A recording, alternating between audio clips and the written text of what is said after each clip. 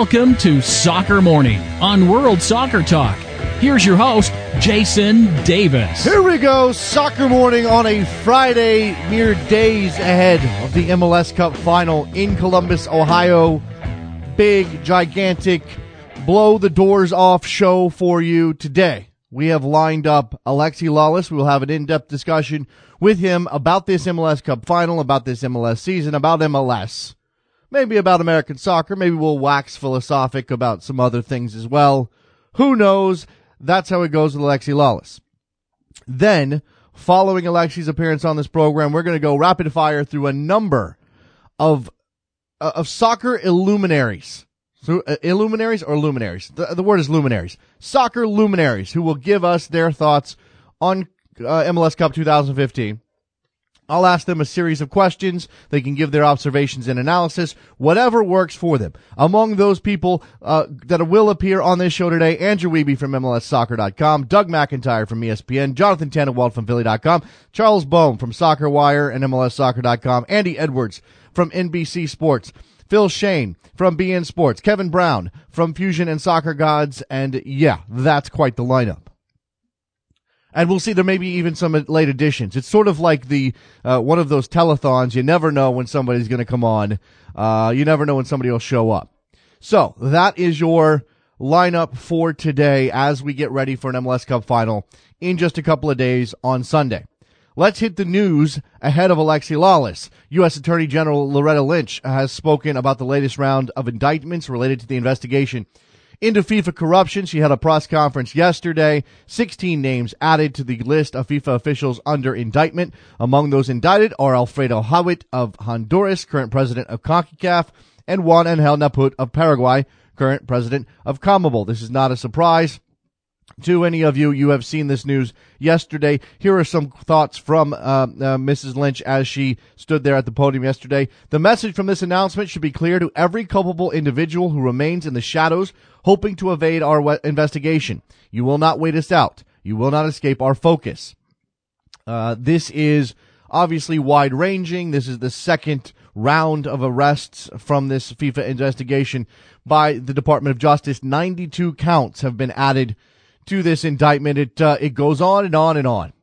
And again, and meanwhile, after these arrests yesterday in Zurich, before the press conference in D.C. with Loretta Lynch, FIFA went ahead with their press conference regarding reforms in FIFA.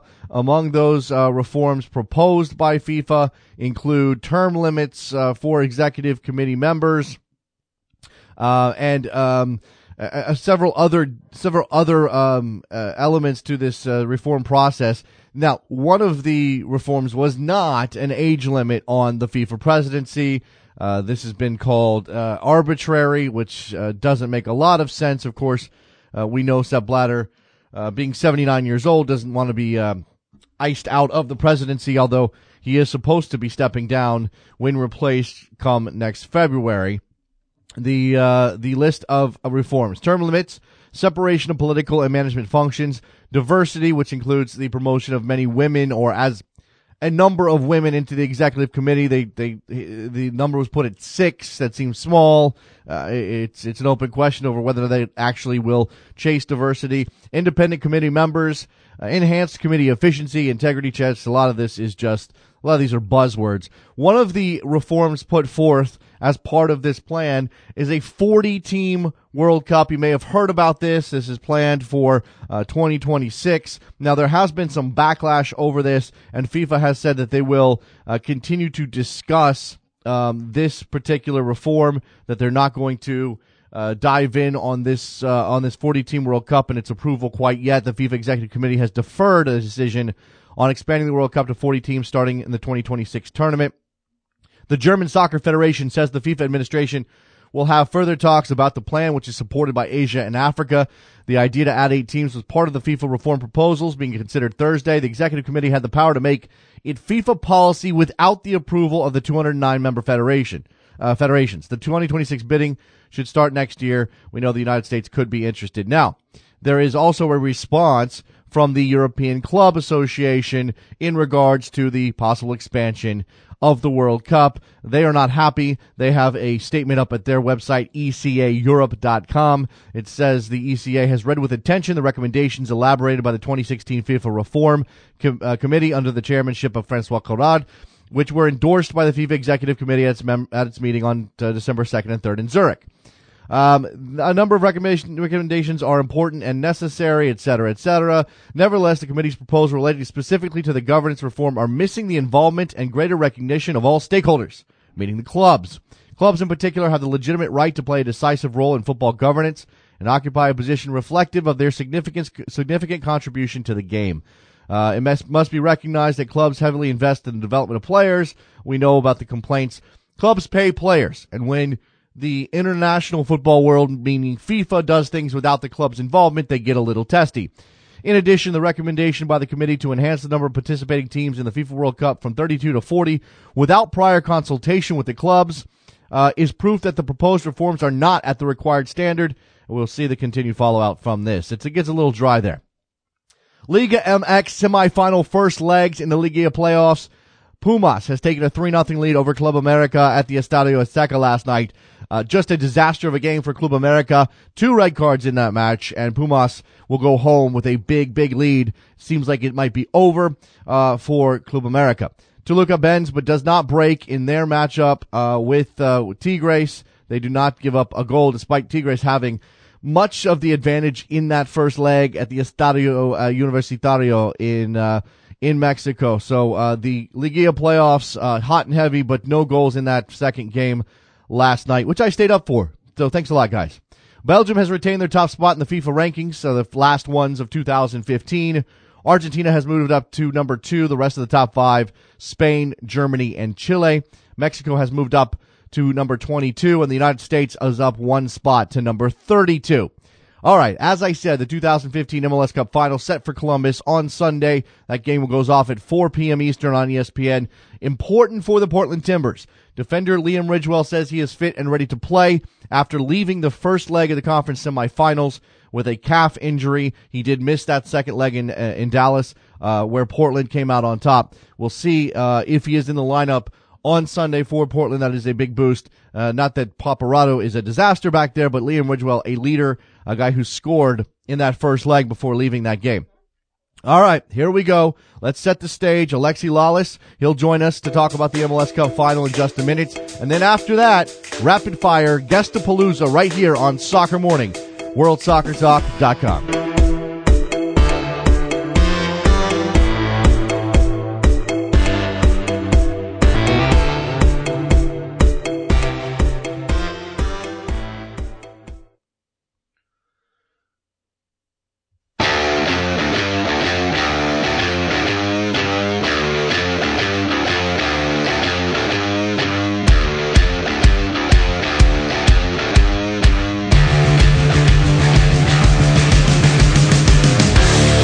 Welcome back to Soccer Morning on World Soccer Talk with Jason Davis. All right, here we are, Soccer Morning, the Friday before MLS Cup Final 2015, and joining us on the telephone to talk about this match, preview it a bit, Alexi Lalas from Fox Sports. Hi, Alexi.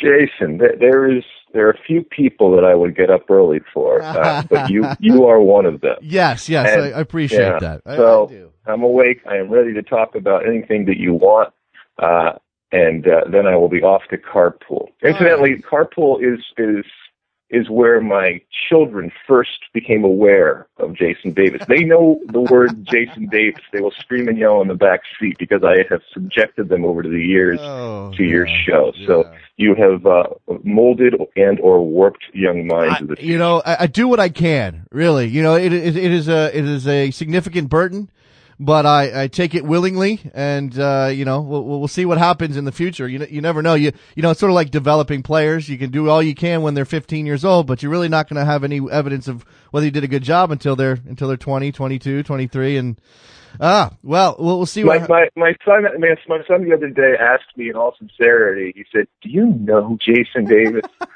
And I said, at times, I think, maybe. And he was really impressed that I knew somebody whose voice was coming out of the radio. Sure. That works both ways, by the way. Let's, hey, here's this girl I'm trying to impress. I know that guy on television. Alexi Lalas joining us. All right, so let's talk about this game, Alexi. Forget I'm a big picture guy. I'm a meta guy. But at the same time, I realize we should focus on the soccer this week. Not is this game good for MLS from a marketing perspective and, these markets big enough to make a dent, blah, blah, blah. Let's just talk about two good teams who navigated their way to this final. And I think, there's a lot of similarities between these two sides. And I think that's the fun thing to see both programs reach this point in this season with young American coaches, with again, just the similarities are numerous. They finished on the same number of points, that kind of thing. But they got here differently, in different ways. They do different things. I don't even know what I'm trying to say here.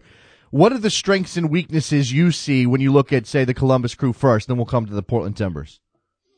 Well, I think like you said, there are some similarities, and I think you're looking at a Final Four that we had here, where you had four teams that understood what they were, understood what they weren't too. So there was a real identity, both in terms of the way they play and a confidence and a composure and a comfort level with the way that they played and with their leader in their coach. When you look at this specific final, I think Columbus is ultimately on the day the better team, but there's absolutely there's MLS, so anybody can win any game, including MLS Cup final.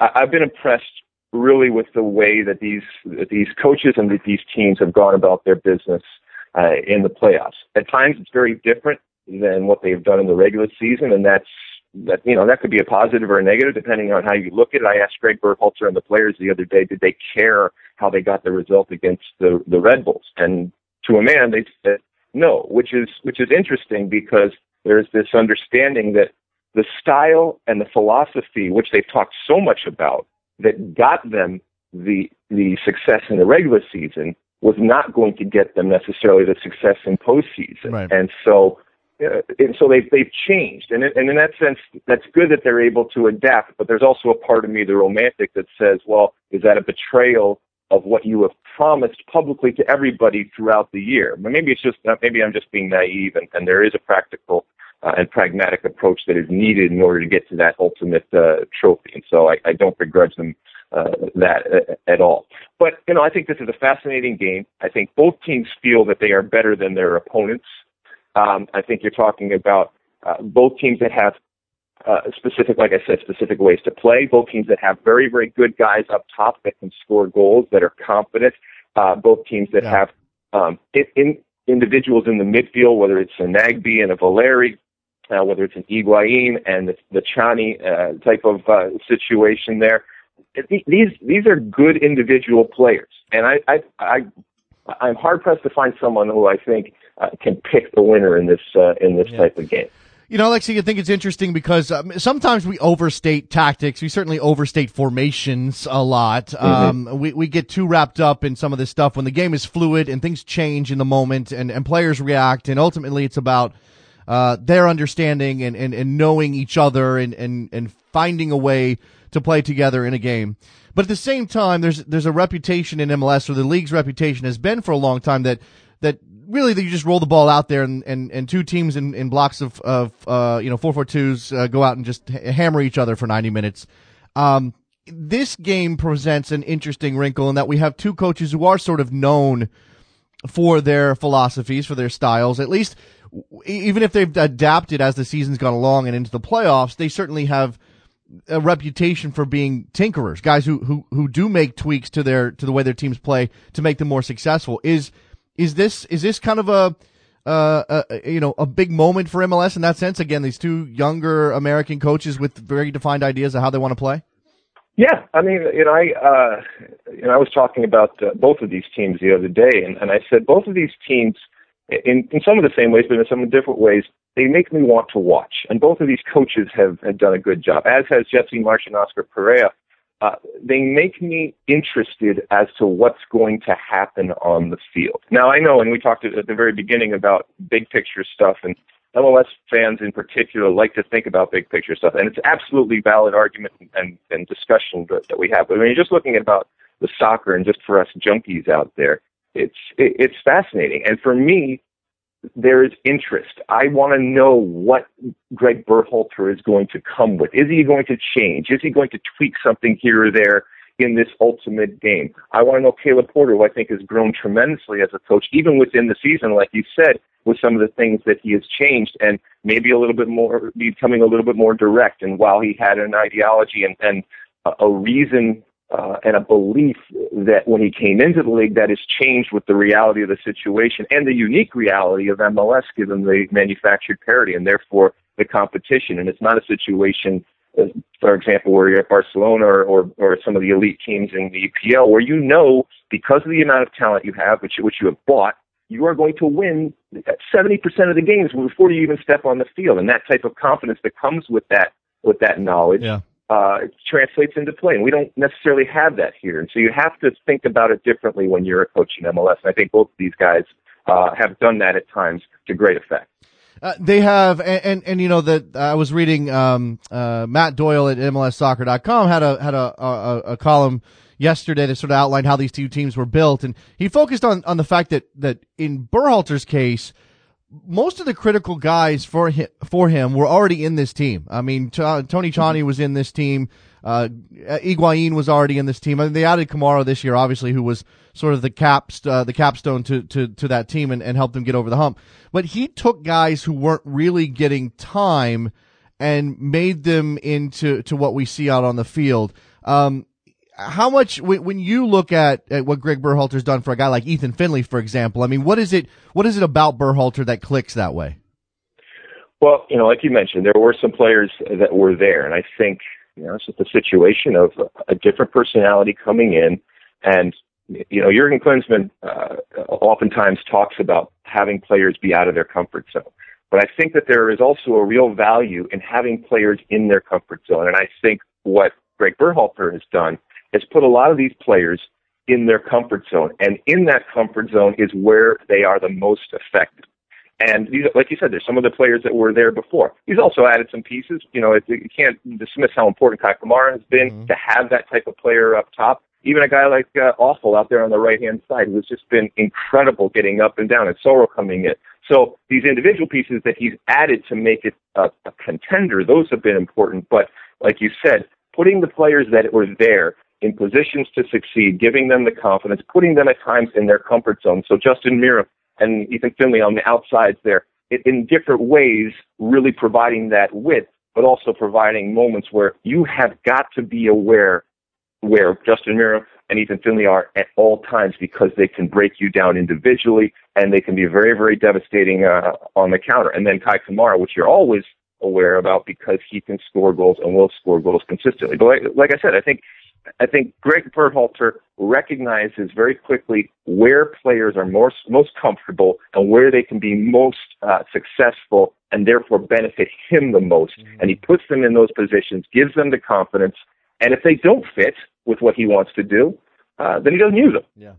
I mean, good coaching is putting players in position to succeed. Oh, that's amazing how that works sometimes. Yeah. Well, we won't go. And listen, you know, I at times I'm critical of Jurgen Klinsmann, and I'm not saying that you don't challenge players to do more than they maybe think they can do, but there is a point where, you know what, you have to know what you're good at and know what you're not good at and be put in positions, like you said, to succeed, especially in games that mean something.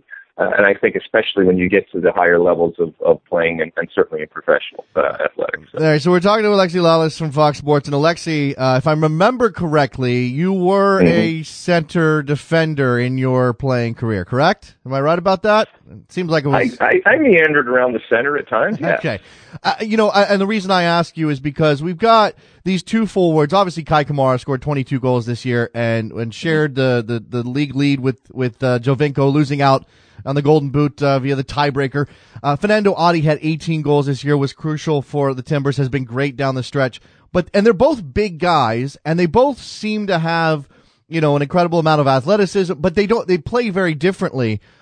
When you watch, Kai Kamara do what he does, and we'll start with him, what is it that makes him, I mean, if you were a central defender trying to defend Kai Kamara, what are you worried about most? Where he is. Okay. And that sounds simple and it sounds stupid, but it's not. It's having the aura and having the personality that at me as a defender and all the defenders, and to be quite honest, all the team, it's always in the back of your mind, where is he?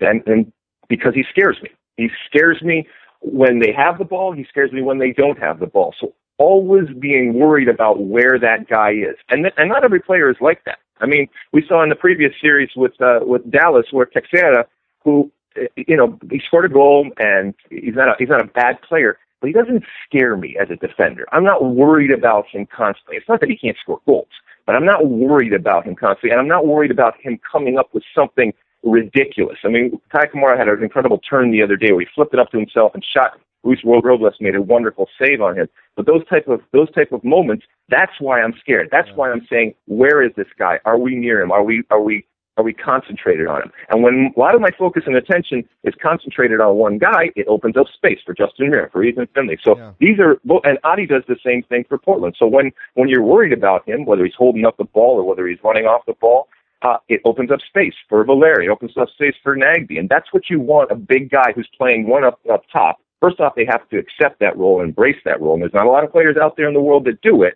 And secondly, they have to have the ability, and like I said, that aura to draw attention constantly and have people fear them. And both of these guys do. It's I'll come to Adi specifically about a couple of things he does. But when we talk about Kai Kamara, signing with the Crew ahead of the season, from England after his brief stint there, he seems to be a different player. I mean, I remember him in MLS. I remember him with Kansas City. I remember him briefly with Houston. He didn't seem to have nearly this. I mean, he was very young, I guess, with the Dynamo. But what's changed about him? Is it just a matter of confidence? Is it a better instinctual understanding of where to be and how to get there? I'm trying to pin this down. That's location. I mean, it's I had a unremarkable MLS career until I got to the Los Angeles Galaxy. And look, I'm not the greatest player that ever played, that's for sure. But I got into a system where there was a coach, in this case it was Ziggy Schmidt, who understood, once again, what I was good at and what I wasn't. He put me in positions to succeed. He gave me confidence. And there was a consistency that we played with. And it ultimately produced a better player in me individually in that moment, and success on the field in an MLS Cup. And I think the same thing is here. Kai Kamara has come into a situation where he knew he was going to get service, and he feeds off of that type of service. That's the type of player he is. Greg Berhalter knew that he needed somebody that consistently could feed off that type of service, put him in a position, said, you are my man. This is what you are going to do for me, and this is all that I want you to do for me. And if you do that, you will be my best friend. And that's important. But he also had Kai Kamara buy into the system that he has in place. And, at times the risk of coming out of the back, but the belief that building out of the back and having that type of possession was going to be important and was therefore going to translate into those opportunities. All of that kind of stuff, like I said, sometimes you just need to travel and to see different places before you finally get into that, that port of call where everything works. And it doesn't always happen for players. And sometimes it happens right off the bat, and you have a long career where you're in that place the entire time. But for most of us, it takes time. And sometimes you go to different places, and eventually, if you're lucky, you get to that place where it all clicks. You have the right cast of characters around you. You have the right leadership in terms of a coach, and that person puts you in positions to succeed. Absolutely. Everything, comfortable for Kai Kamara. He had been in Columbus previously. He's got a family. He's got a young child. He just seems to be a happy guy. And sometimes I think we forget about, I mean, it's true about Giovinco in Toronto. He seems to love being in Toronto. And I don't know that. How do you worry? We talk so much about the 90 minutes that players play. And the reality is that 22 and a half hours of the day that they're not playing is as important to that 90 minutes as anything else, because being comfortable, like you said, off the field, having you and your family be comfortable, and an understanding of the type of league you're in, the type of culture that you're in. All of those different things are important. They don't show up on stat sheets or anything like that, but good clubs recognize that just because he's a good player doesn't necessarily mean he's going to be good for you at the time. And if that player, you do bring him, everything that you can possibly do off the field to make it more comfortable will benefit that player on the field and therefore benefit you. Yeah, and this is an underrated part, not to take it away from this game, but that's an underrated part of what of MLS growing up. I mean, you obviously ran some clubs, and I imagine as a former player, you were conscious of, well, are these guys comfortable? I mean, are we, if we're feeding them, are we feeding them right? Are we giving them the right kind of training facilities? And some of that's money. And obviously, I guess when we're watching this media tour that Don Garber's doing ahead of the Cup, which is not about the game at all, Alexi, because that's right. Still where MLS is. It brings to mind all of these investment issues that MLS has had for 20 years that they're probably still not completely clear of. I mean, it's not like everything's established and we just move on from here. They're still working to fix some of these problems. Absolutely they are. And it's gotten so much better in the last 20 years. It certainly can get much better going forward. But, it's not stupid stuff, but simple stuff. When you're talking about, getting your kids into school and the right type of school, getting doctors and bank accounts and all the different things that oftentimes we take for granted if we've been in a place for a long time. And it's not just foreign players coming in. They're very, very important to make sure that you have those things in place to get them settled so that they can concentrate on the soccer. But it's also just players coming into the market for the first time, and you're moving, and sometimes you're moving with a family, sometimes you're moving with kids, and all the different baggage, the literal baggage that you're bringing, but also the emotional baggage and the history that you're bringing into that is going to affect how you go about your business. And then you're just plopped into a new culture, a new city, and expect to perform immediately. Well, the easier it is for you to adjust off the field, the easier it is to adjust on it. All right, coming back to this particular matchup, and again, both these teams deserve to be here. They played some very good soccer across the course of the season. They've maybe figured themselves out a bit. They certainly figured out how to play to be effective, and maybe what stands out is that they both done a good job of game planning against a particular opponent. For Portland in the last round, it was FC Dallas, and we know what kind of particular challenge FC Dallas presented with Mauro Diaz and Fabian Castillo and Michael Barrios, and for Columbus to have shut down New York the way that they did is pretty stunning. Those were two-legged series, Alexi. How different is it for these two teams to be in a one-off situation for the MLS Cup final? Well, we spoke previously about how Columbus and Greg Berhalter had kind of changed the way that they played and been a little bit more pragmatic at times and a little bit more direct. I think in a one-off game, you can, to a certain extent, go back to your core ideology and what you believe is your style, especially because you're playing at home. And if you truly believe in it, that it is successful, then I would like to see that. Not completely, because we understand it is still only 90 minutes, or possibly more. I think that the Chani trap type of midfield is key. I think the whole midfield battle will be key. I thought Chani was incredible in that second leg against the New York Red Bulls. And when we're talking about them versus Portland, you're going to have Chani and Trapp in the defensive midfield type of roles with Higuain in front of them, as opposed to Valeri and Nagbe in front of a single person in Chara in front of that. And so how those triangles and those trios on both teams work and match up against each other is going to be interesting, because Chara, who's been wonderful in that single type of position in front of the back four, if he gets overloaded and just can't cover space, and believe me, I don't put it past him because he can cover incredible amount of space, but if the likes of Higuain and Finley and Miram at times overload that type of situation, it could be problematic for them. There are numerous individual matchups, but of course this is a team game. Everybody has to play together. But Alexi, as I get ready here, we're going to do our rapid fire with a bunch of guys. I'm going to get predictions and everything else. I'm going to start with you. I'm going to run down some questions. I just sketched these out. They may not be fully formed, but they all apply to the game. First of all, let's do the big one first. Who do you have winning this game? I'll go with Columbus. Okay, you got Columbus at home. Do you have a score in mind? Do you want to put that? I mean, you're going to be publicly flogged for anything you get wrong on this show. Yeah, so. believe everyone remembers all the wrong things. And there are plenty of them, by the way. Let's see. How about 2-0 for Columbus? You got 2-0. You got goal scorers for Columbus. Give me your goal scorers. Kai Kamara and you can't keep a kid from Michigan down, so Justin Meram. How about that? Justin Meram, who has been crucial and obviously scored that goal in 9 seconds against the Red Bulls in the semifinals. All right, so we've got a 2-0 score line. I imagine if you believe the Columbus Crew are going to win 2-0, you've got them with more shots and more chances at home against the Timbers team. I think of the two, more likely to sit back.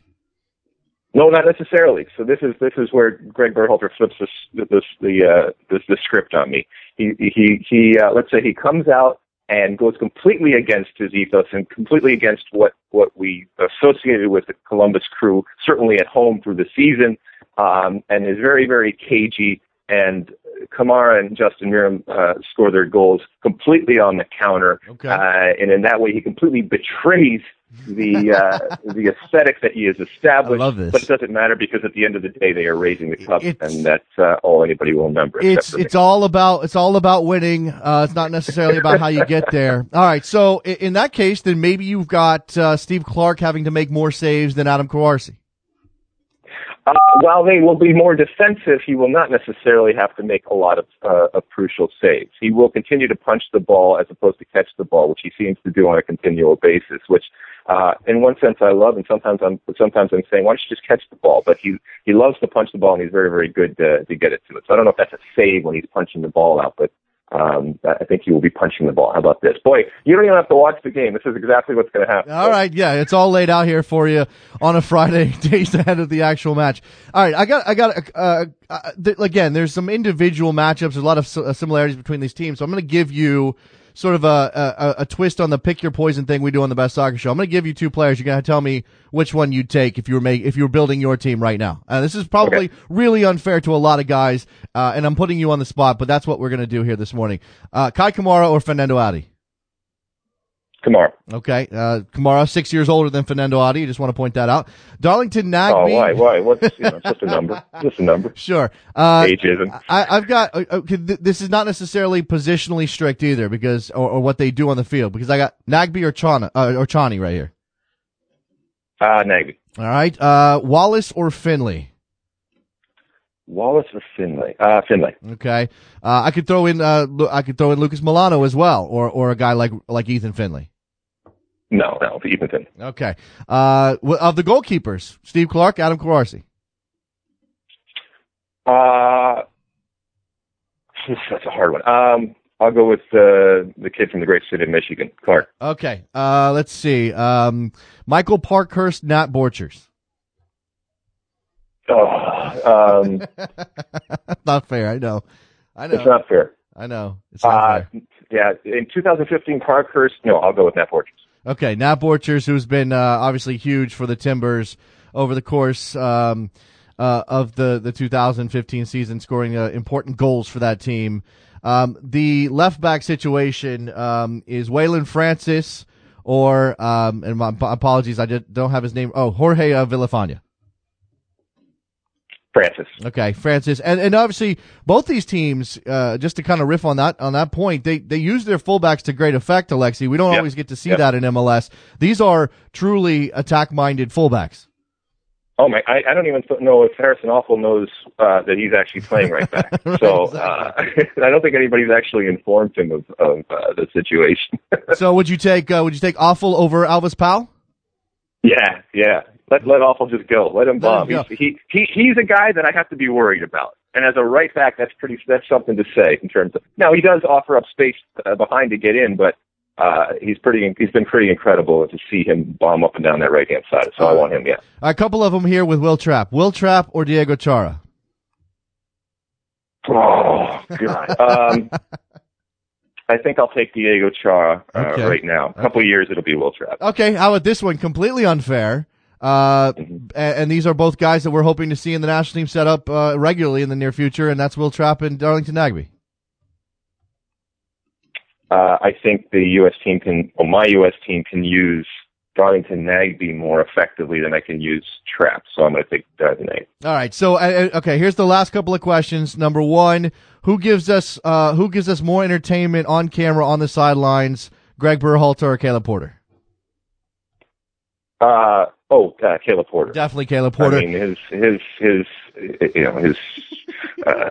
everything that he does is entertainment as far as I'm concerned. Caleb Porter, Greg's much more stoic. Yes, he is. And for me, Caleb Porter is the perfect Jose Mourinho type villain in this league that he needs to keep pushing that element of his personality. I'm not saying Absolutely. he's a bad guy. Yep. Just use it to your advantage, Caleb. Absolutely. There you go. And finally, who wins? If you've got Kamara and Miram scoring, imagine we're going to pick one of them to be MVP. Who's your MVP?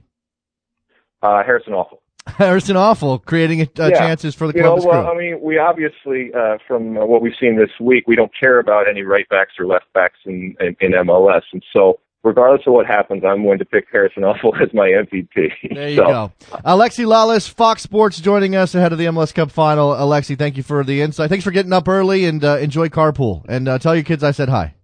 I will. They say hello back to you. There you go. Alexi Lalas joining us on Soccer Morning. Now it is time for Rapid Fire Guestapalooza. Lining it up, Wiebe, McIntyre, Tannenwald, Boehm, Edwards, Schoen, Shane, Brown. We'll be right back. Soccer Morning, WorldSoccerTalk.com.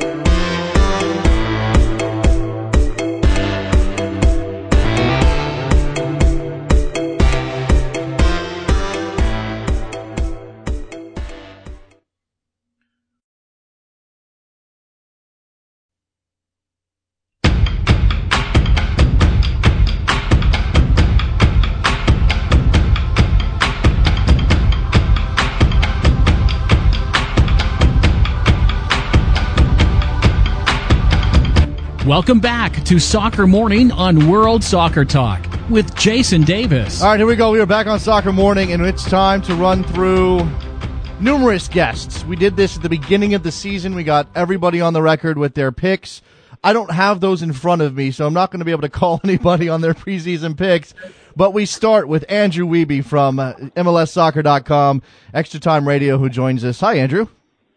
How's it going, Jason? It's going well. First of all, did you have Columbus and Portland in the final at the beginning of the year? I don't remember. I did not. I had Columbus and FC Dallas. I came close. Almost had it, but my pre-playoff predictions were not quite as spot on. But as it stands, I'll take what I can get at this point. Absolutely. I mean, this is the beauty of MLS. It throws up all of these things we don't expect. And in this case, maybe Portland is the more surprise of the two. This game is in Columbus. Andrew, I go first to your brief sketch of how you think this is going to play out, because there are some questions as to what the tactical setup will be for both of these teams.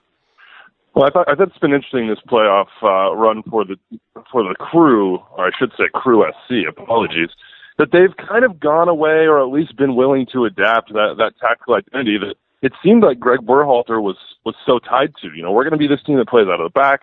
That's who we are. We're not going to give that up. We'll give up 53 goals in the regular season, but we'll outscore people. And in the playoffs, you've seen them go really, really pragmatic. And I think that's just the type of year it is. I don't think that they'll do that against the Timbers. The Timbers, obviously not quite the pressing team that the New York Red Bulls are. I think both these teams want to play. I think both these teams want to build out of the back. I do think that you've got to watch out, if you're Berhalter, for Nagbe and his ability to change both the zone of attack and the angle of attack on his own. He doesn't have to pass the ball to do that. So I think you got to put Chani on him a little bit and make sure you shadow him. But apart from that, I really don't think we're going to see big departures from either of these teams in their style of play or the way they approach this game. Do you think that's true no matter what the game state is? Let's imagine that the Crew come out fast and get a goal. How does that impact what the Timbers do? Well, I think game state, obviously, we know changes everything. But I think if the Crew get an early goal, I really don't think that the Timbers are going to be particularly concerned. With Audi, with their history here this year at Mapfre Stadium, I think that they'll continue to play their game. Now, look, in the second half, things could change. But I think both these teams are so confident in what they're able to do on the attacking side of the ball that a 1-goal lead, even a 2-goal lead, is not going to feel insurmountable. I tend to think that in a one-off championship game, the first 15, 20, 25 minutes are going to be pretty cagey. I don't think we'll get away from that. And I think one thing that you'll see the Crew do is trend a little bit more towards safety, playing out of the back. We've seen in the regular season that they've been burned a couple times. Steve Clark, Michael Parkhurst, different guys trying to play out of the back and a quick, easy goal. You simply cannot allow that in MLS Cup. You can't allow it at home. So I think we'll see in the first 15, 20, 25 minutes the normal thing in a final. But I expect the game to open up at that point. It's perfect conditions for it. Looks like it's going to be sunny in the mid-40s, mid-50s. So pace, I think, will pick up in the middle of the game. I hope it sticks around. I know in the past, MLS Cup hasn't always lived up to some of the billing as far as the actual entertainment value goes. But I remain hopeful as always. There you go. All right, so let's come to it before I have to let you go. Who wins? Ooh, man, I'm here in Columbus. I think they'd come after me with pitchforks if I said anybody but Crew SC. Right. I do think that they're going to get this done, though. I just think that they've turned a corner defensively, and that midfield triumvirate for the last, month or so has been probably the best in MLS. The only on the other side of that is the Timbers have been in the same boat. I'm going to give the Crew SC, I'm going to say 2-1. I think Kamara and Miram get a goal. I think Adi gets a goal, but it's just not enough for the Timbers. Okay, just a couple. I did this to Alexi Lalas. I'm going to do it to you. A couple of different matchups here, a couple of different player comparisons. Kamara or Adi? Who are you taking? I'm taking Kamara, but if I'm the Crew SC, I have all eyes on Adi. I know that their goal in that game at Mapfre Stadium in September was to shut him down. He scored 2 goals. So he's the danger man, I think. Obviously, you have to watch out for Nagbe, but both these guys at the top of their games, both of them massive, impossible to move, have that finishing touch. It should be a fun game as far as number 9 play goes. Okay, so we got the forwards. Very quickly, no explanation because I got to move on. You took Kamara, Nagbe or Trapp? Different players. I'm going Nagbe. Okay, Nagbe over Trapp. Go Nagbe. Parkhurst or Borchers? Ooh, I'm going that. Okay. Going with the beard. And this is the fun thing for me with these two teams. I'm going to do both these fullback situations. Awful or Powell? Awful. So Villafana or Francis?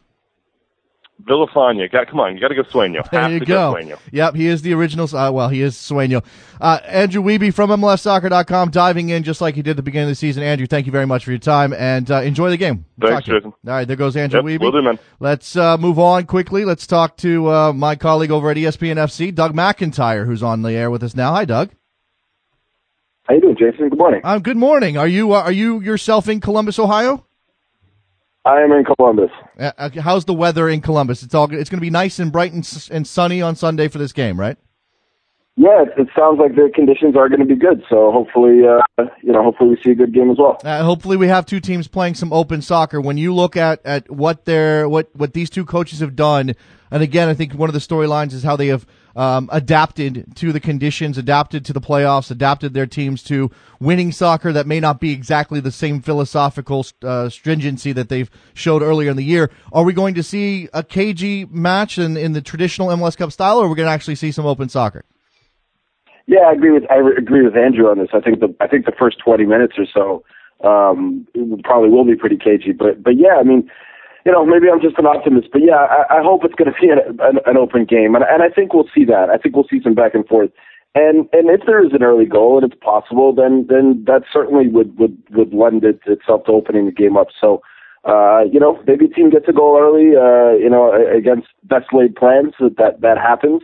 But yeah, I do think we're going to see an entertaining game. I don't know why. I have a feeling that, people have made a lot of this final and they're not being, they're small market teams. There's no big marquee player on either team, but these teams do play good soccer. So I'm hopeful that we see a better final than we usually do. And by the way, it's not just MLS where we see finals that are, sure, that are a little bit on the conservative side. We see that all over the world. So, yeah, hoping for something different on Sunday. Intangibles, we like to write about them. They're not always, we can't pin them down. That's why they're intangibles. But both these teams riding pretty high in terms of confidence. Doug, which one do you think brings more to the table in that area?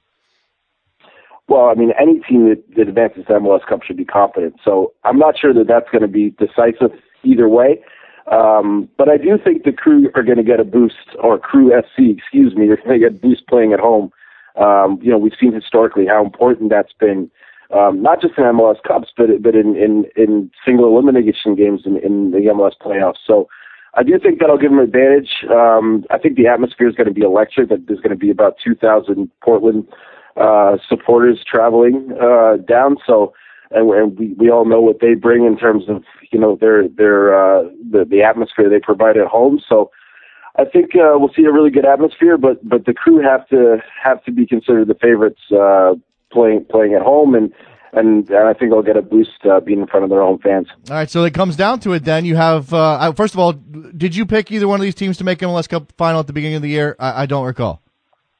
I did not. Okay. Do you remember who you had? I think I had Seattle and... Man, I don't remember the team I had. I think it was Seattle and New England. Okay, all right. I may have been with you. I know I got it very, very wrong. So you come down to this. These are the two teams here. You got Columbus as a favorite. Does that mean you're picking them to win? Yes. All right. What's the score? 2-1. 2-1 to the Columbus Crew. Who scores the goals? I think Kai Kamara gets both goals for Columbus. Okay, so we got Kai Kamara scoring. Are you picking a Timbers goal scorer? It could come from numerous places. Yeah, it really could. Adi's their guy. He's their main striker. So I would say that he's the guy that gets the goal for Portland. All right, and I've done this twice. I'm going to do it to you, and I'll pick a couple of different spots here. If you had to pick one of these players for your team, are you taking Will Trapp or Diego Chara? Ooh, that's a tough one. I'd take Will Trapp. He's a young guy. He's coming up. I think that. The Crew really missed him in the middle part of the year when he was out with a concussion. If he's there, maybe they're the Supporters Shield winners and not the Red Bulls. So, underrated player, guy that doesn't get a lot of love in that defensive midfield position, but really quality player on the ball, does a lot of little things people don't see, and has a huge upside. So, definitely will try for me. Okay. I could have also framed these as who has the better game on Sunday, but I think it's more fun to make you choose if you were building your team who you'd take. Let's see. I'll throw this one out as well. Harrison Affle or Alvis Powell. Yeah, it's a good one too. I've been very impressed with Affle in these playoffs. Hadn't seen him a ton beforehand, but he's been very good. Powell, I think, is a bit of a different player, a little bit more physical, a little bit bigger. But I'll go with Affle, having been impressed by him particularly. Yeah, he's been fantastic for them. Again, as Alexi Lalas says, maybe he doesn't even realize he's a fullback. He doesn't seem to care about that positional element, and neither does Greg Berhalter for that matter. Doug McIntyre from ESPN FC and ESPN.com joining us. Doug, thanks for the time. Enjoy the game. We'll talk to you soon. You too, man. Thanks. There goes Doug McIntyre. Good stuff. We continue on. This is the way this goes. We go rapid fire. Jonathan Tannenwald, our friend from Philly.com, the goalkeeper on Twitter, joining us now. Hi, Jonathan. Hi there. So first of all, first things first, who did you have? Did you have either one of these teams in the final? No. Because it's MLS and it's unpredictable. But these two teams definitely. I think it's become pretty clear by now that I tend to not pick Columbus. Okay, I'm not sure. Okay, are you not picking them on Sunday? Oh, I am picking them on Sunday. Is that how much do you think the home field advantage is going to play into how the Crew play and ultimately who wins the game? Into how the Crew play, I think that it will help them, but I don't think it's going to affect the Timbers really at all. I don't think it's going to affect the game in that way. I think the Timbers is just fine thing off road. Now, when you look at, again, Columbus being the favorite, and maybe I think if we are looking at it overall, probably a slightly better team, although, they finished on the same number of points. It's a matter of goal difference, a matter of goals scored. I mean, Portland struggled for a long time to score goals and then figured it out. These teams don't even look like the teams they were 5 months ago.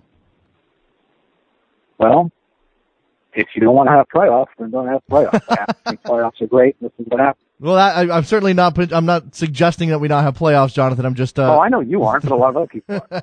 All right. Well, this is what we've got. All right. So you have give me a prediction. 2-1 Columbus. Kamara scores both. Although somehow it would be all too rich for me if Shaq McIntyre scores the championship-win goal. Nagby going home to Ohio scores for Portland. Okay. That'll be the way of the line.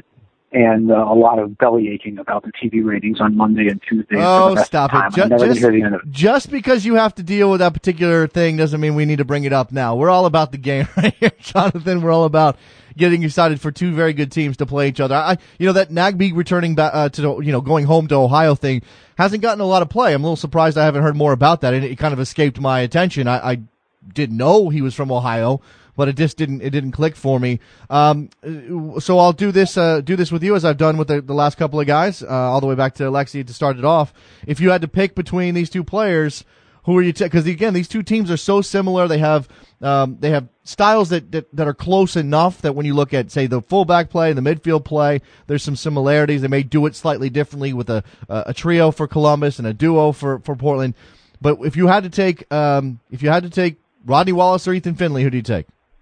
Oh boy, jeez, Rodney Wallace. Okay, I'll kind of tell you, Ethan Finley did not play well against New York, and a whole bunch of us were calling for him to be on the national team. And all of a sudden, on a big stage, he did not come up to where people thought he would. Well, I wonder how much of that was the way that Berhalter decided to attack the Red Bulls, but maybe that's a discussion for a different day. We'll see what happens on Sunday.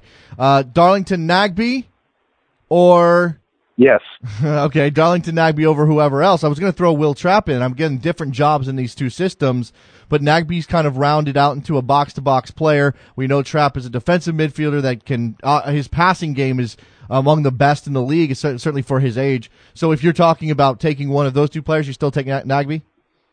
Yes. Okay. I take Darlington Nagbe over just about anybody. That's a really tough one, though, with Will Trapp. I heard you asking Doug, Will Trapp versus William Chara. I'd absolutely take Trapp. Because he's a young player and also because he's not a guaranteed yellow card. Okay, there's that as well. Let me throw in one of the fullback contests. Jorge Villafana, who's been excellent for the Timbers, and again, he's the Sueño guy. If you remember back to him winning that competition to get a contract at MLS back, Chivas USA, I believe, is where he started, and Waylon Francis, who might be the best left back in the league. Oh gosh, heart says Villafana for all the reasons you mentioned. Head says Francis. Okay, Francis probably just a tick above Jorge Villafana. Both of them are going to have a role to play in the proceedings on Sunday. All right, and this may be, I mean, again, we don't expect this to be two teams peppering each other with shots. They can be cagey. They can play some defense. That's how the Timbers have been all year and how the Columbus Crew managed to get here, surprisingly enough. And their goalkeepers are going to play a big role. So if you had to take one, Steve Clark, Adam Carosi, who are you taking? Quarcy has been outstanding in these playoffs. I'll take him. All right. Jonathan Tannenwald, 2-1 winner for Columbus, according to Jonathan. Both goals coming from Kai Kamara. Jonathan, appreciate the time. Enjoy the game. We'll talk to you soon. Yep. There goes Jonathan Tannenwald at the goalkeeper on Twitter. Go find him for not ratings talk, at least not yet. Charlie Boehm from MLS Soccer and SoccerWire and numerous other places. Good friend of the show. Regular around here joins us now. Hi, Charlie. Howdy, Jason. Good morning. Good morning. It's MLS Cup weekend. I imagine. Are you in Columbus now? I am on a large interstate headed that way. All right. You are headed in the direction of Columbus, Ohio. What do you expect to see on Sunday when you get there? Well, looking forward to it. I think this is going to be an open game. Totally, used to the pattern wherein we see teams tighten things down and things get a little risk averse in a big game like this. But I think that attacking is in these teams' DNA, even though they've done pretty well adopting other approaches as necessary. I think we're going to see a 3-2 game, and I think Crew FC is going to come out on top. That's a lot of goals. I think that's more goals than a lot of people are expecting. What are you finding some goals from set pieces here? Is this all from open play? How is that going to play out? Yeah, all the above. And, to be honest, I think 2-1 is a very logical pick to make. I think that's what my predecessor, John Tannenwald, said. That's a very logical one as well. That would be my alternate option. But I'm going to go ahead and gamble a bit here since this is a fool's art of prediction in the first place. Yeah, absolutely. I think that we're going to see trouble on set pieces. Both these teams have had issues defending them, and both teams have had success in creating opportunities off them. You've got size in the box. You're going to have a lot of movement, a lot of athleticism on those restarts. So I think there's going to be goals there. But also there's no reason to hold back anymore, really. Where there's no aggregate concern.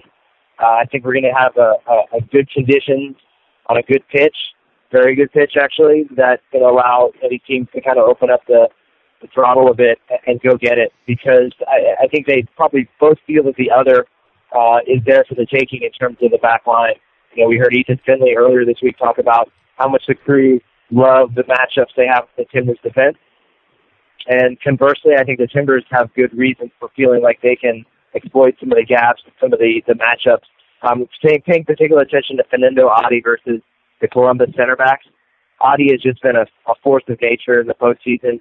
Physically powerful, intelligent movement, craftiness, and then really razor-sharp finishing. So I think Michael Parkhurst is going to really have to have his game on, work very well, smoothly in tandem with Gaston Salro, and I think that's something that benefits Portland, although I'm not 100% certain that it's going to be good enough to give the visiting team a win. All right, so look, if you've got 5 goals on the table, I have to ask you who you got scoring on those 5 goals. Yeah, I do think Adi's going to get on the score sheet. I think Finley, even though I think he may not have quite as much joy against Jorge Villafaña as he has predicted, I do think he's going to get at least one and put one away, and then I don't think Kamara is going to be denied in this moment.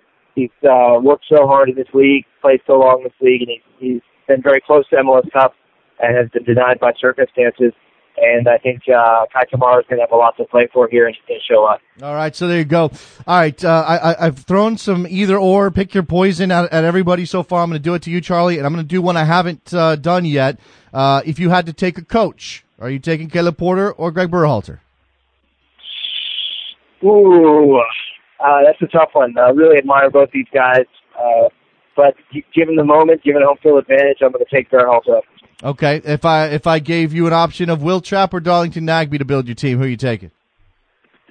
I like Nagbe. Okay, you can do a lot of things. We know Will Trapp is a very, very good player, but it seems that the dynamism of Darlington Nagbe is maybe the thing that ticks it over the top for a lot of people. The fullbacks, I mean, maybe instead of asking individually, whose fullbacks do you like better? Columbus with Francis and Affel, or Portland with Villafaña and Alves Pau?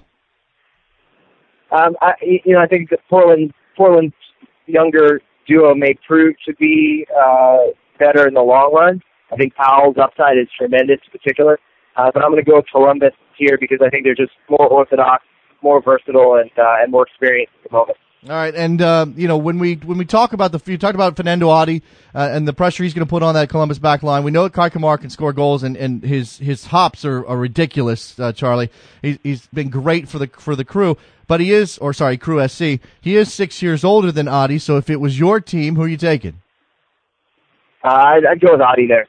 Okay, is that a matter of age and potential? I mean, because you can plug Kai Kamara in, you're probably getting 20 goals out of him. It's true. He's a great player, great personality. Probably the main thing here is just being aware that we're speaking in an MLS context here, where in the big picture, if a player does succeed to a great extent, they're going to attract attention from overseas. And a player like Adi, I suspect, wants to go back to Europe at some point. That he's already expressed this season that he wants to get called in by Nigeria's national team. So I think that the age and the various factors, his upside makes him a little bit more of a useful commodity because down the road maybe you get a transfer fee. Yeah, hey, by the way, he's reportedly got some interest in Mexico, so we'll continue to watch that as after the season. They got one game left to play. Charles Boehm, MLSsoccer.com, SoccerWire.com. Definitely go check out that website and many other places. Follow him on Twitter, CBOEHM. Charles, I've already asked you who wins. We've already got your score. Give me your MVP. Is it Kamara?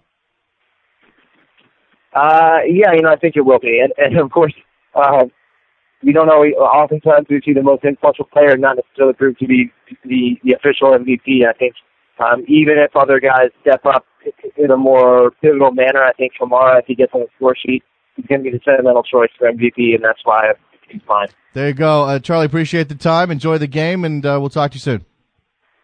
Cheers, Jason. Have a great show. Goes Charlie Boehm, excellent guy. Good soccer man, talking about the MLS Cup final. We now turn to another good soccer man, Andy Edwards from NBC Sports and Pro Soccer Talk. Hi, Andy. Hey, Jason, how are you? I'm doing well. Are you excited for MLS Cup 2015? Very much so. It feels like the season started just 3 weeks ago, but it also feels like it started about 6 years ago. So it's tough to decide whether it's been the longest or the shortest MLS season ever. It's funny how that happens, isn't it? It's amazing. Here we are, the last two teams standing. Did you have either one of these teams in the MLS Cup final when you sketched out 2015 at the beginning of the year? I actually did. I picked Columbus Crew SC to win MLS Cup 2015 on the preseason prediction palooza with you guys. So I'm pretty proud of that. I guess if I have to pull for somebody, not that I would do that on Sunday, I guess it would be them just to validate my prediction. Okay, so does that mean that you've got them winning because you're pulling for them, or because you think they're the favorite and the better team in this case, and at home, of course? Yeah, well, Cup finals, I don't think it really ever matters who's the better team. It's all about the matchup, especially when it's a one game, it's a one-off for a title. And I think it's a really good matchup for Columbus in the fact that their strengths really play to some of the weaknesses of Portland, and the way that Caleb Porter has set them out recently, with just one defensive midfielder, Diego Chara, trying to do the defensive work of two or three guys in front of that back line. I think he's just going to get overloaded, and then you're going to stretch Nat Borchers and Liam Ridgewell out into space, and everybody knows about the attacking prowess that Columbus has. I think that's just going to be too much for them, and they're going to create too many chances, and eventually, as Charlie was just saying, you give Kai Kamara enough chances, he's going to put one away, and at that point, I think Columbus has improved a lot defensively over the last handful of weeks, and they learned to manage games, especially playoff series, especially last year in 2014 when they got blown out by New England. I think they learned a lot from that, and they put a lot of that on display this season. One of the other matchups that's going to be crucial to this is Darlington Nagbe, what kind of freedom he has, what kind of influence he has on the game. You expect him to carry the ball a lot for the Timbers, and in conjunction with Diego Valeri there. He's been moved centrally. That's been a boon to the Timbers. And Tony Tchani's the guy that's going to have to get stuck in here. Tony Tchani may be lucky to be playing in this game, considering what happened against the Red Bulls, and he's got this task. Is he up for it? I think he is. Tony Tchani's kind of he's one of the new Aurelian Collins, if you will. He's a ticking time bomb, and he could pick up a red card at any moment. But he's also a brilliant player when he's out there in the field and performing. I think the bigger story with Nagbe is going to be going the other direction. How much defensive work is he going to be able to chip in on say, Federico Higuain there in the midfield? Because as I talked about, you've got Finley and Miram, who are both going to tuck in from the wings, going to put extra pressure and defensive responsibility on Chara. How much is Nagbe going to be able to help out there and not let his guy behind him get bogged down with three or four guys at one time? So I think it's going to take the performance of Darlington Nagbe's career so far.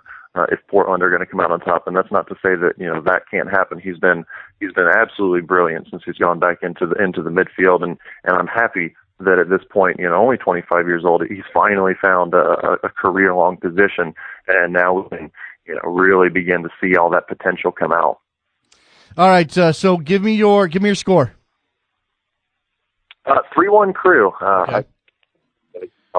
It's a clean sweep so far. Everybody has picked Crew SC to win. Who are your goal scorers? If you've got 4 goals, that's the second highest total so far predicted for this match.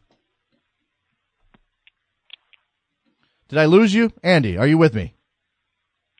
Here, Jason. All right, there you are. Now you're back. So who scores the goals? For Portland. Okay. We got a malfunctioning situation with Andy Edwards. Andy, one more chance. Got to move on. If not, are you there? Okay. Here I am. All right. Well, let's try one more time. I didn't get your goal scores for the 3-1 win for Columbus. Try one more time. Adi for Portland, you got to like Kai Kamara for at least one or two. Okay. Ethan Finley, and if there's one more to be had, Gaston Sauro for sure. Gaston Sauro. Okay, so before I let you go, I've been doing this either or. You're picking for your team. I don't care if it's you're putting together an MLS team or a pickup game or whatever. You've got to pick between these guys. Who are you taking, Gaston Sauro or Liam Ridgewell? Ridgewell, he's just been in MLS a little bit longer, but Sauer has tons of upside. Okay, sticking in the back, Parkhurst or Borchers? Parkhurst or Borchers? Borchers, he's been in MLS Cups before. He's won one, and the beard, man. Okay, there you go.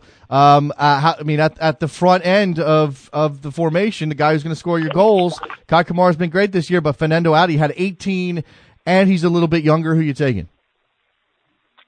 It's got to be Kai Kamara. You've got MLS Cup 2015 in mind as we're talking right now, and it's impossible to not see him scoring in this game. Okay, and lastly here, between two potential U.S. internationals in the very near future, one already in the mix at the senior level, one likely to get his feet wet very soon, Darlington Nagbe or Will Trapp?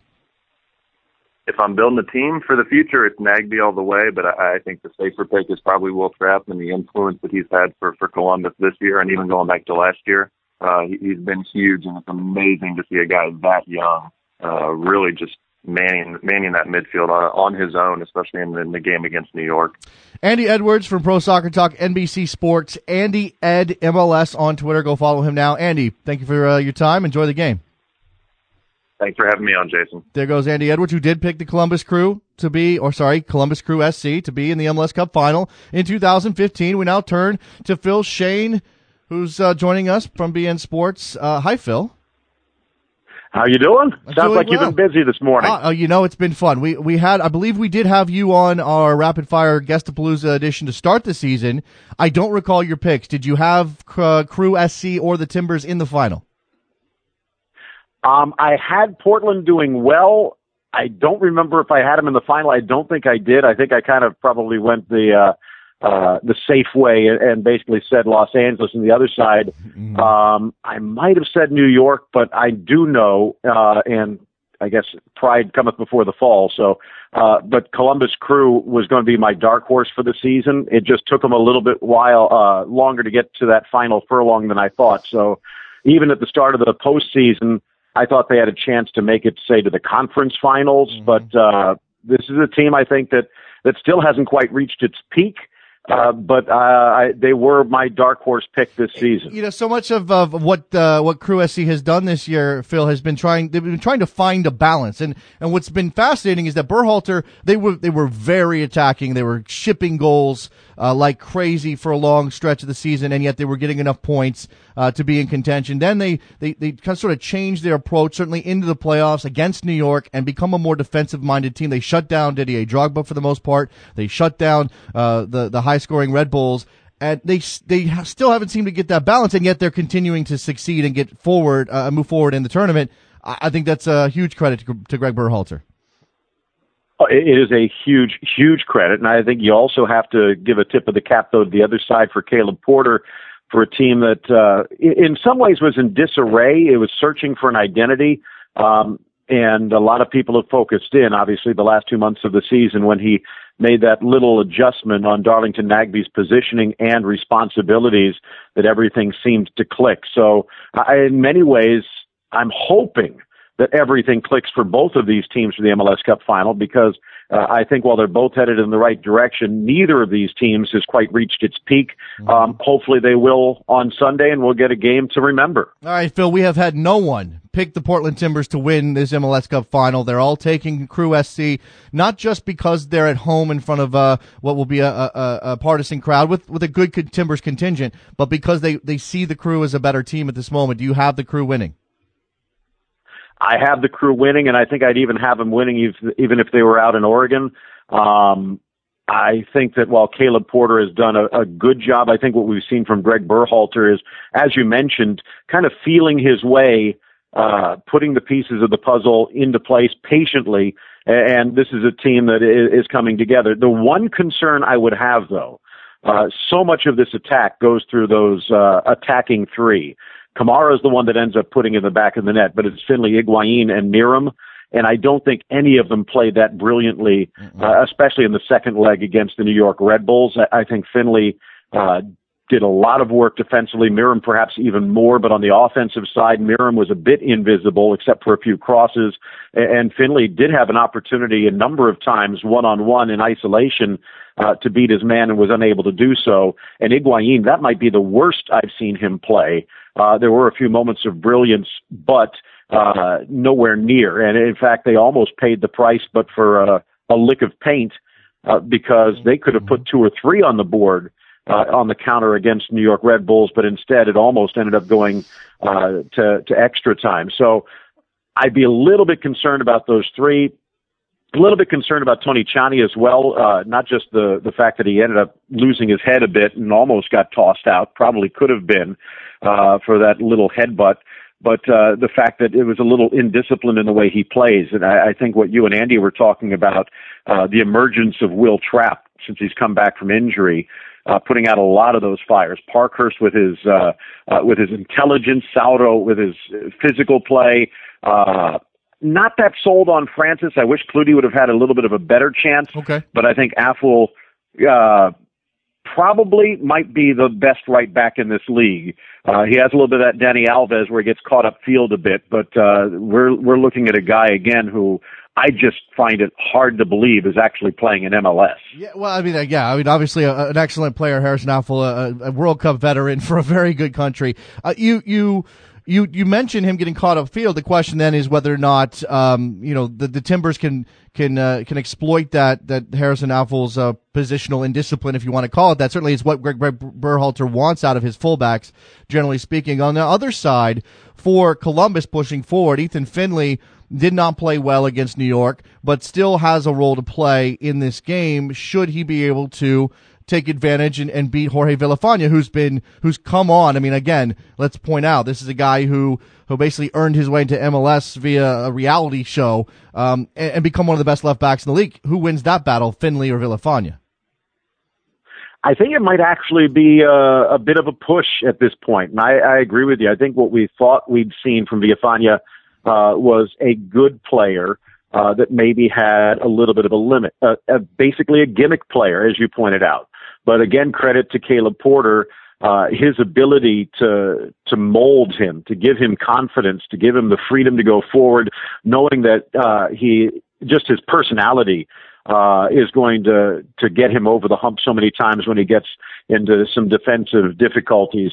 And I think he's probably been a revelation. I think two things. It shows the dearth of left backs, but it's not just MLS. You could basically say that around the world. But I agree with you. I think you could be looking at the best left back, and I think that Finley could keep him honest.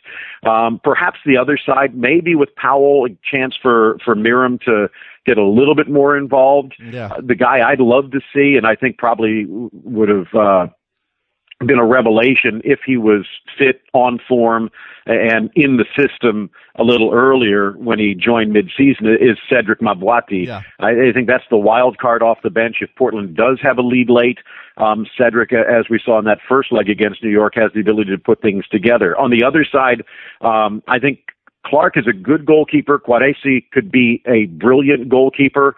Borcher's a huge leader on the inside. Ridgewell, I understand why people love him, but I just see a few times where maybe he takes a risk that could end up costing him. The concern that I have, though, is you're looking at a Portland team that really loves to push up the middle. They do have Esprit on one side. Wallace does a load of work on the other, but it's Valeri, Nagbe, and Adi with Charap kind of putting out the flames behind him. So they are so centrally located. And again, if Tchani can keep his head along with Trapp, I think that's really going to blunt Portland a lot. And perhaps with Charap, it might open the door for Higuain to get a little bit more freedom than he did against the Red Bulls. So a team that likes to use its width against a somewhat questionable defense in Portland. Again, I think it wouldn't be surprised if Finley and Miram contribute, but again, Kai Kamara is probably going to be the one that's celebrating at the end. Well, that give me okay. So we've got the crew likely winning according to Phil Schoen. And who's your MVP pick? Are you going to give that to Kamara, who's been again irresistible for the crew this year?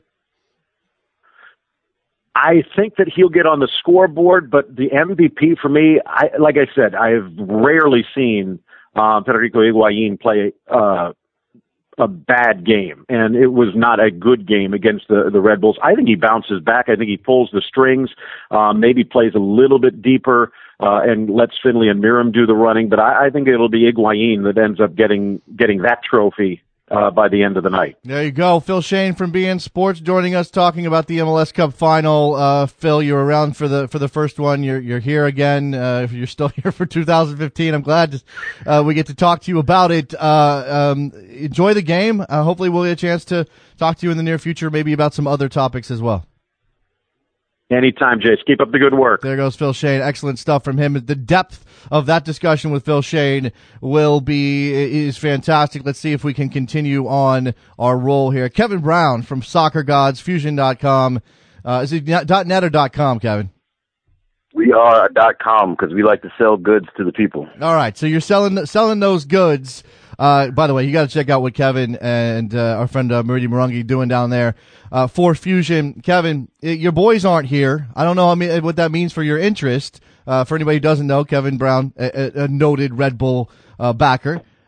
Are you interested? First of all, it's rude to bring that up. I mean, why is it rude? I mean, because they lost. I got to bring up old stuff this early, man. All right, Kevin. Are you interested? I mean, as a soccer fan, are you interested? You see the value in these two teams playing each other? I see the value in every soccer writer in America being forced to scramble to defend the idea that the MLS Cup is a legitimate way to determine who's the best team for the season.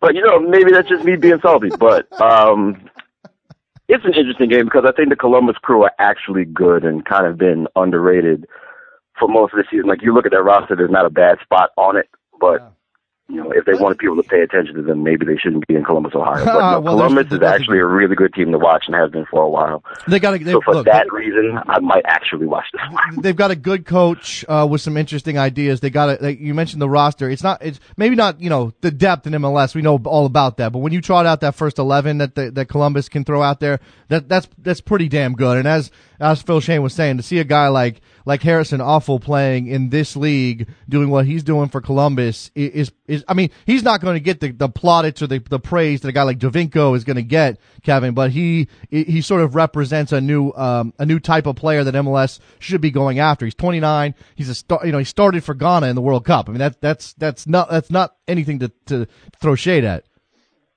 Right. And most importantly for me, for any player, if I'm going to bother to sit down and watch him, Awful is entertaining at a position where you don't expect entertainment, and that's good enough for me. Yeah, he's picking up the torch for the great Roy Miller for entertaining, wingback defenders. Yeah, Red Bull fans pouring some out for Roy Miller, who has been let go by the team. All right, Kevin. So when you look at this game, you got everybody else. You're the anchor here. You're our final guest. You got Columbus winning because that's what everybody else has.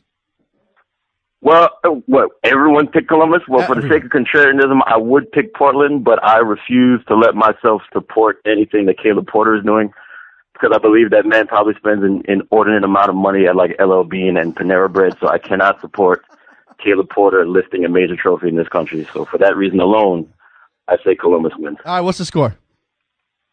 2-1 Columbus. 2-1 to Columbus. Who scores the goals?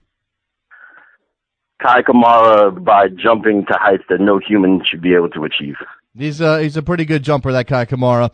All right, so let me just throw this out to you the way I did for a couple of our other guests. If you had to pick, if you're putting together a team, I don't know, Kevin Brown, director of soccer, technical director, head coach, maybe you got the Bruce Arena role, maybe you got both jobs because you're just that good. Which really should happen by now. I should be in charge of somebody's club by now. Really, it's pretty stunning. It hasn't already. But if you were putting together your team, are you taking Diego Valeri, or Federico Higuain? Valeri, just because of age. Okay, Valeri a little bit younger than Federico. I haven't checked on that recently. Will Trapp? His hair looks younger, so therefore he's younger. So I'll take that. Okay, his hair looks younger. Will Trapp or Diego Chara? Ooh. Will Trapp. Okay. Because I think I trust Will Trapp going forward a little bit more than Chara. By the way, what do you respect the 1L game, or do you not like the 1L game? W-I-L is his name, not W-I-L-L, like everybody else spells it. Well, Will Trapp is a phenomenal name, and like in this current era of music in 2015, if your name is Will Trapp, you should be some sort of like celebrity DJ making $50,000 a pop in Vegas to not actually true. Play music. That is actually true. Oh wow! All right, Kai Kamara, who you just talked about being able to jump like no man, or Fernando Adi, who maybe doesn't have those kind of hops but does different things pretty well, is actually a little bit taller, I think. No, definitely Kai Kamara. Kamara is a different person than the striker that left to go to England, and I had the unfortunate pleasure of watching him in person last week, and he's changed. He's stronger. He's faster. He's better technically than he was than the guy we remember from Kansas City. Columbus is lucky to have him for a while. There we they go. can afford him going forward. All right, so you got Kai lifting that MVP trophy at the end of the game as well? Oh, no, the MVP will absolutely be Emmanuel Pogatetz. Okay. Emmanuel Pogatetz, MVP. You heard it here first. I don't even want to know how that's possible.